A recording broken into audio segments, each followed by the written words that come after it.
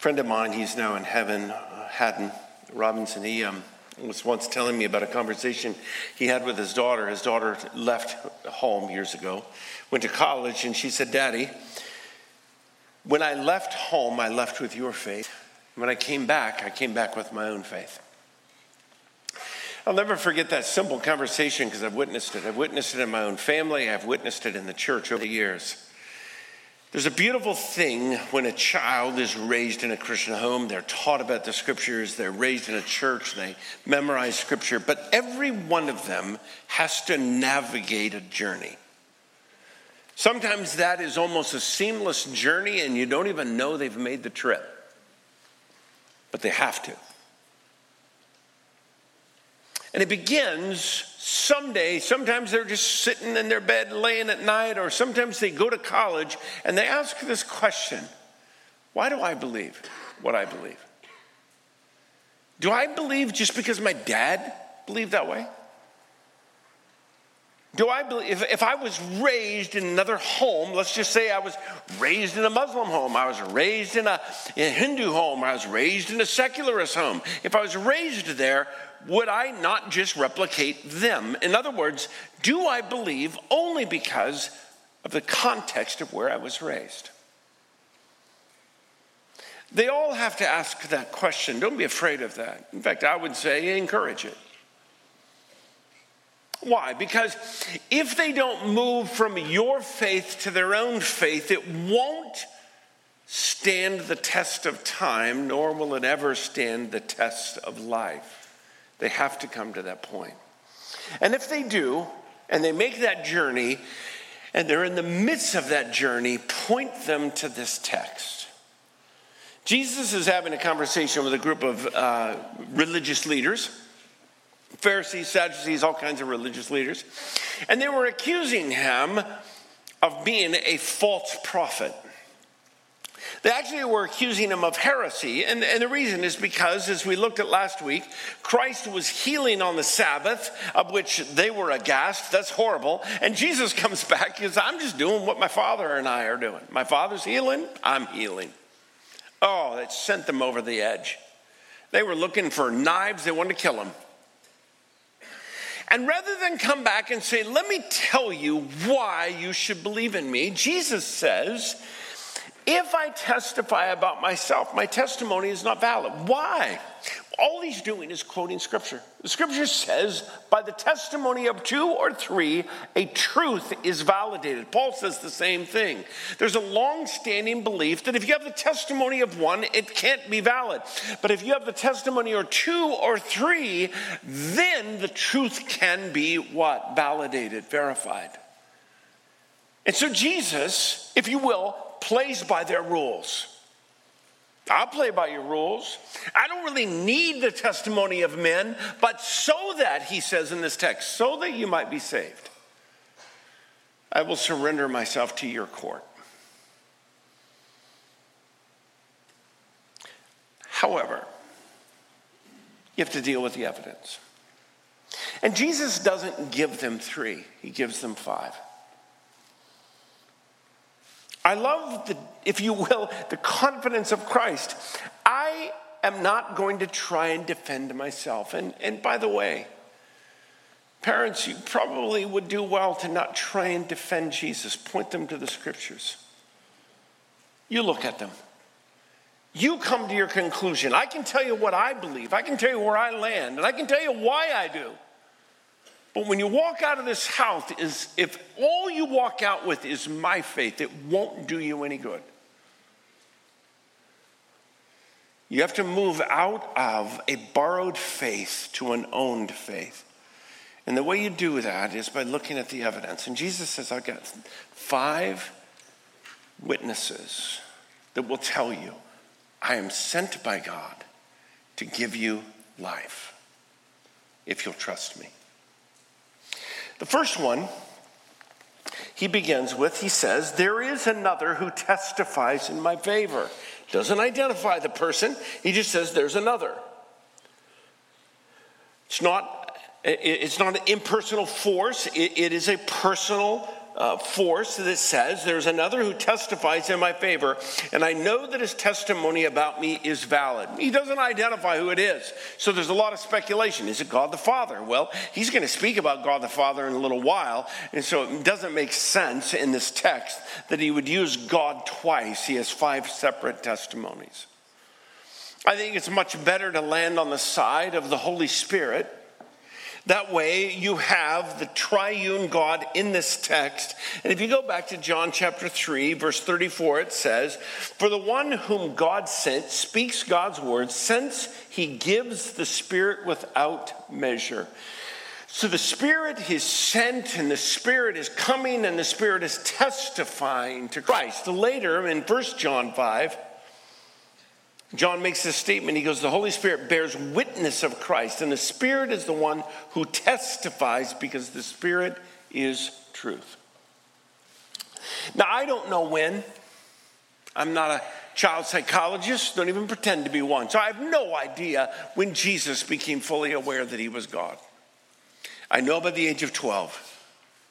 We know that because Jesus was hanging out in the temple, and his disciples went on home, his parents went on home, and they were making their way to home, and all of a sudden looked at each other, and Joseph said to Mary, hey, where's Jesus? And Mary says, I don't know. I thought he was with you. And they looked at each other. We've been walking together for a couple of hours. He's not with us. Where? And they went back and looked, and kind of like Home Alone, but Jesus wasn't home. He was temple alone.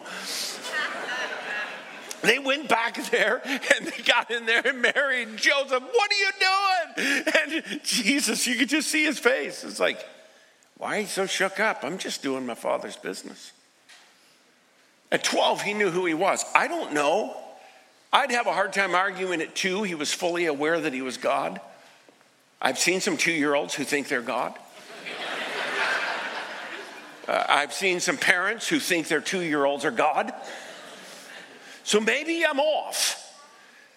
But somewhere the Holy Spirit bore witness. There is another who testifies in my favor.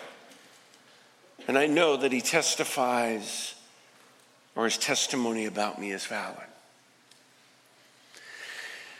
There was a point in Christ's life where the Holy Spirit helped him embrace the reality of who he was. And there is a point in your life that the Holy Spirit helps you embrace the reality of who Christ is.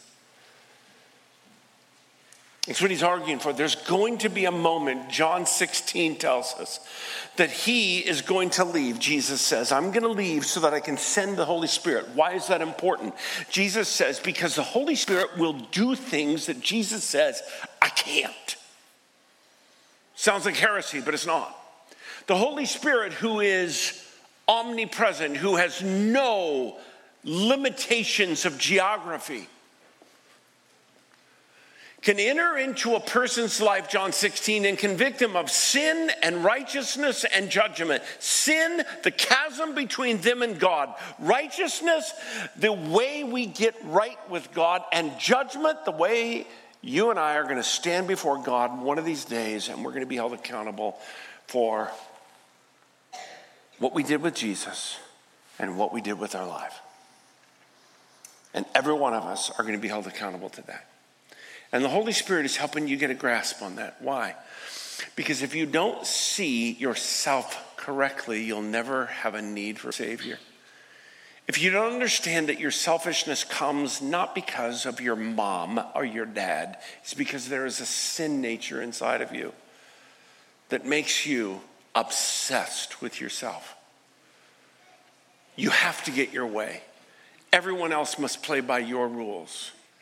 You have to be the one that's right. And when the Holy Spirit comes in and begins to convict you, you begin to discover, I am not holy. I am not even close to perfection like God is.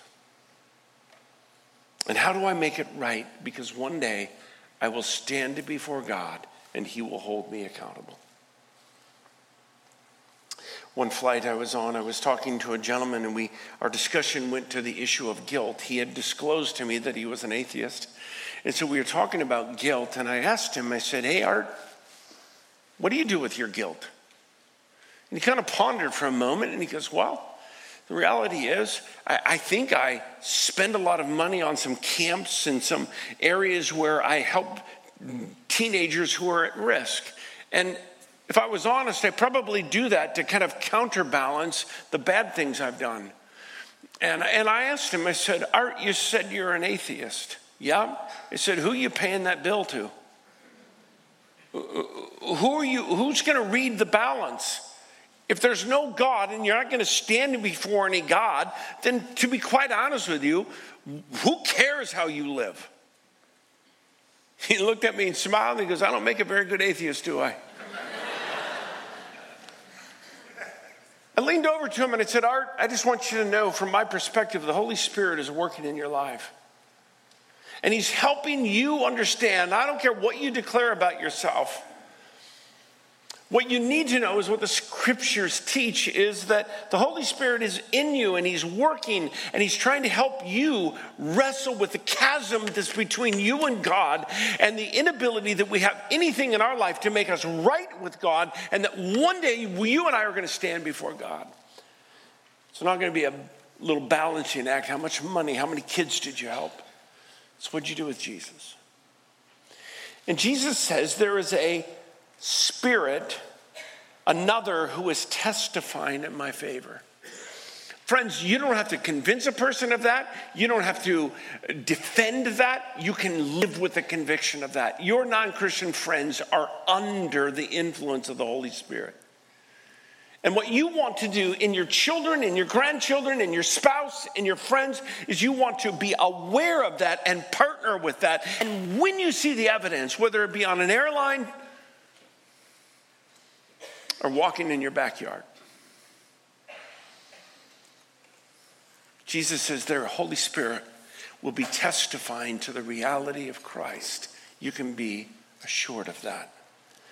Secondly, he tells them, he goes, I also want to bear witness in this courtroom of the testimony of John. You've sent to John, and he has testified to the truth. Not that I accept human testimony. In other words, Jesus says, I'm not going to surrender my reputation to human testimony. However, to play your game, if you will, to enter into your courtroom so that you may be saved, John was a lamp that burned and gave light. You chose for a time and you enjoyed it, but the inference is you've even cut him off. Who was John? John was the son of Elizabeth. Elizabeth was married to Zechariah. They were childless. He a priest, she a God-fearing woman. God comes to her and says, in her elder age, you're going to have a son, supernatural. Your husband's going to be silent, and it's going to be the best year of your married life.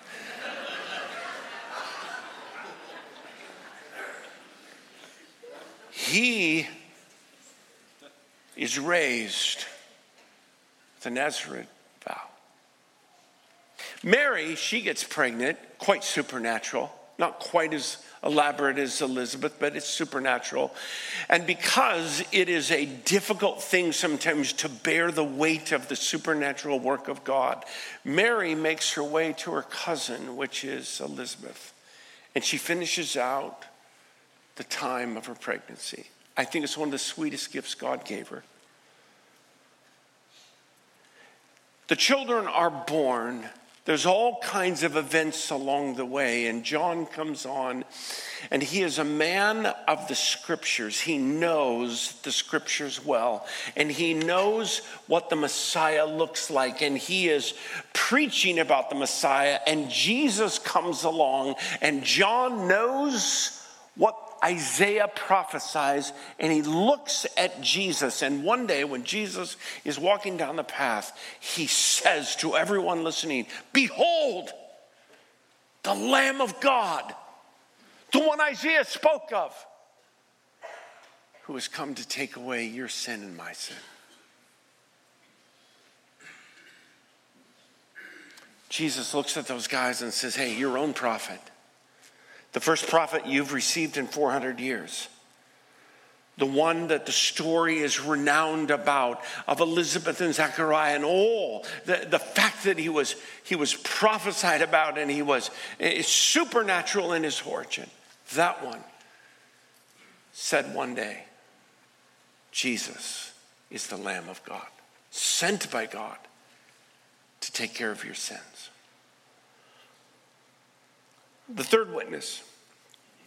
Interestingly, on this one, Jesus says, I have testimony that is weightier than that of John. Now, stop for a moment. Think about what he's saying. The entirety of the Old Testament is given to us by what? Prophets who are speaking the very words of God. There was no one that was higher than the prophets. They were the representation of God to the people. They were speaking the word of God. They were to be obeyed, if you will. And along comes Jesus and he goes, yep, weightier than your prophet, Jesus says, are the works of my hand. Weightier than John. I have a testimony that is weightier than that of John, for the very work that the Father has given me to finish, and which I am doing, testifies that the Father has sent me. What Christ is telling you is if you want to answer the question correctly, is Jesus sent by God to be the Messiah, to be the one who saves the world? Jesus says, testimony or evidence number 3, just look at his life. Now, I absolutely believe that there are miracles that God still performs today. I believe in James chapter 5 that if somebody comes, we're going to be doing it after the service today, somebody comes and they have a surgery or they have an illness and they want to be prayed over and they want to be anointed, I absolutely believe that that is given to the church and it should be practiced. But my friends, it pales compared to Jesus. Let's look just in the Gospel of John alone at what John identifies the significance of the miraculous work of Christ. I must work the works of him that sent me while it is day. The night cometh when no one is going to be able to work. Jesus answered them, I told you, and you believed not. The works that I do in my Father's name, they bear witness of me.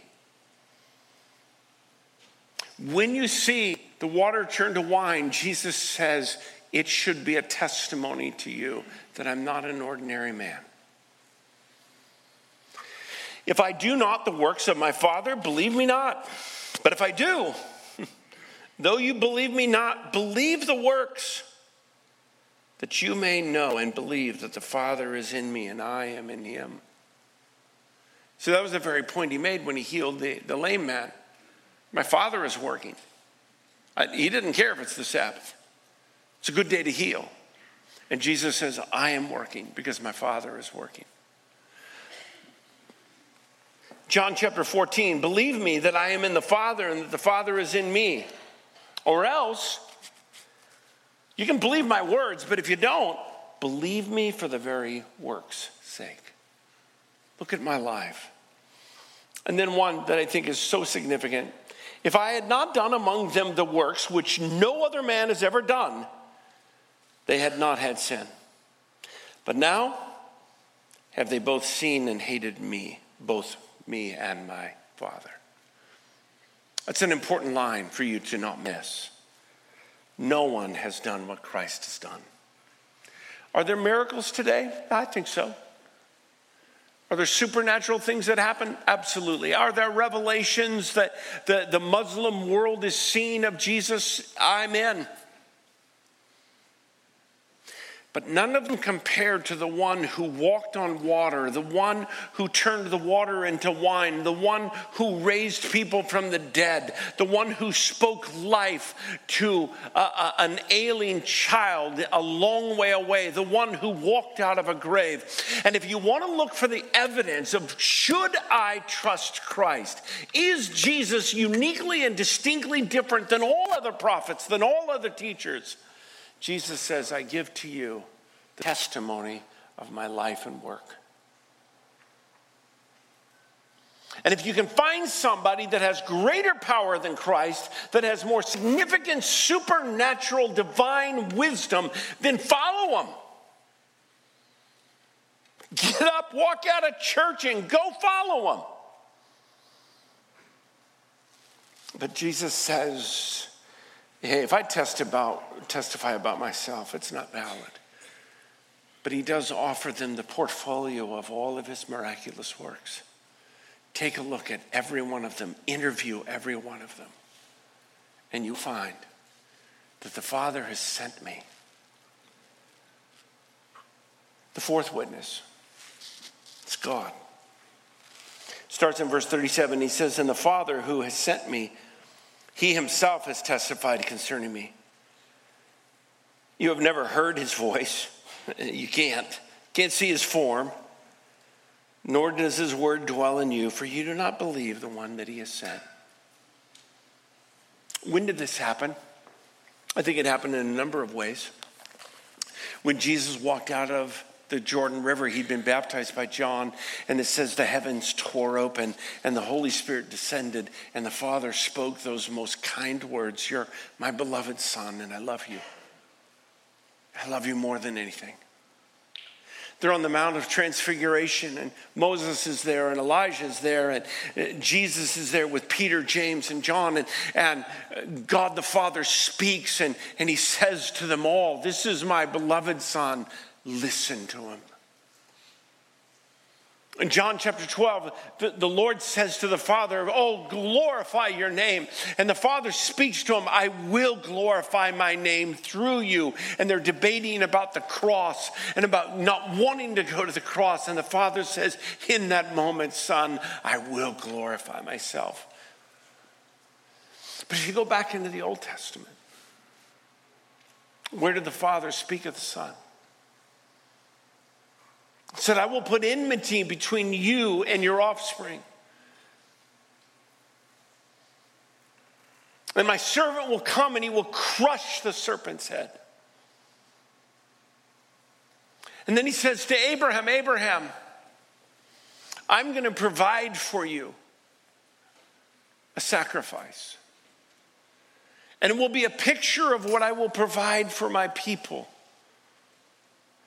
And then he went to Moses and he goes, I don't want to lead my people out of their slavery, and I want to bring them, and I want them to cross out of death into life. And it's going to be a picture. The entire Exodus journey is going to be a picture of what I will do for every person as I lead them out of their slavery into their freedom. When Jesus was walking after the resurrection, he was having a little Bible study with a couple of guys, and he says to them, and he taught them from the prophets through the law about everything and how it testified of his life. Much like John the Baptist, Jesus says to these Jewish leaders, all you have to do, guys, is read the Old Testament. All you have to do is look at the Exodus, look at the sacrifice, look at the provision, and you will see Jesus. For 4,000 years, God prepared his people for Christ. And he witnessed about Jesus. And finally, he offers this testimony. You diligently, verse 39, study the scriptures. This is an important line. Because you think by them, you possess eternal life. You see, they thought that if they were obedient to the scriptures, to the law, that they would be saved. And I think there are some of you who think the same thing. If I adhere to the Bible, if I follow the Bible, if I try and honor God and do unto others what, God has done to me, and if I try and do all of these things and adhere to whatever fabrication or whatever kind of summary I give the scriptures, that God will receive me. My friend Larry, all of his life, said, you know what, I've done some bad things, but I've done a lot of good things, and I just hope when I get upstairs, the big man loves me. And his entire life was much like my friend Art. It was a balance scheme between that which he'd done poorly and that which he thought he had done well. Just like these guys. You diligently study the scriptures because you think that by them you possess eternal life. We can run the same risk. You will find people around our church all the time arguing for the plenary inspiration of God's word. We believe that all 66 books are inspired by God. They are applicable to your life through the power of the Holy Spirit. They were preserved by God. We believe all of that, but here's the issue. You can never worship the scriptures because they are merely, if you will, a revelation of the one who came to save you. Jesus makes this statement. These are the scriptures that testify about me. You're not saved through your adherence to the Bible. You're not saved because of your absolute divine belief in the inspiration of the scriptures. You're saved because you trust the one who came from heaven, who died on a cross, who's willing to save you because of his own work. Jesus has the authority and the power to give us eternal life. And his invitation to them is the same invitation that he gives to you. Trust him. If you're one of those individuals that this morning I was describing you, you know what? I've lived on my parents' faith. It's okay. You could do worse than that. But there comes a point where you have to ask yourself the question, why do I believe? Why do I believe in Christ? Why do I believe that he is the giver of life? And Jesus would offer to you in the courtroom of a bunch of Jewish leaders 5 things that I want to send you out of here with. If we were in a cul-de-sac like I used to live in, I could go grab my Muslim friends, I could grab my Mormons, and I could grab my Orthodox Jews. We could meet out in the middle, which we would often do on a Sunday afternoon. And my Muslim friend would ask, did we preach anything out of Moses? My Orthodox folks would ask me something about the law. And if we went out there and had this little fun discussion, we could talk about God. And to be honest with you, we could talk till the sun went down and we'd have great agreement. We would think that we were all in the same boat together. And then along, I would realize that if I bring up the name Jesus, my one friend would tell me, you believe not in one God, but in 3. My friend over here would say, oh, I believe in God, the same God that you do, but I'm still waiting for the Messiah to come. And the other would tell me, well, I believe Jesus was a good prophet. He just wasn't the prophet like Joseph.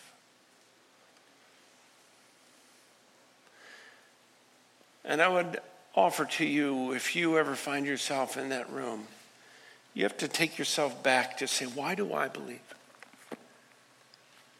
Why am I willing to stake my entire life on this truth?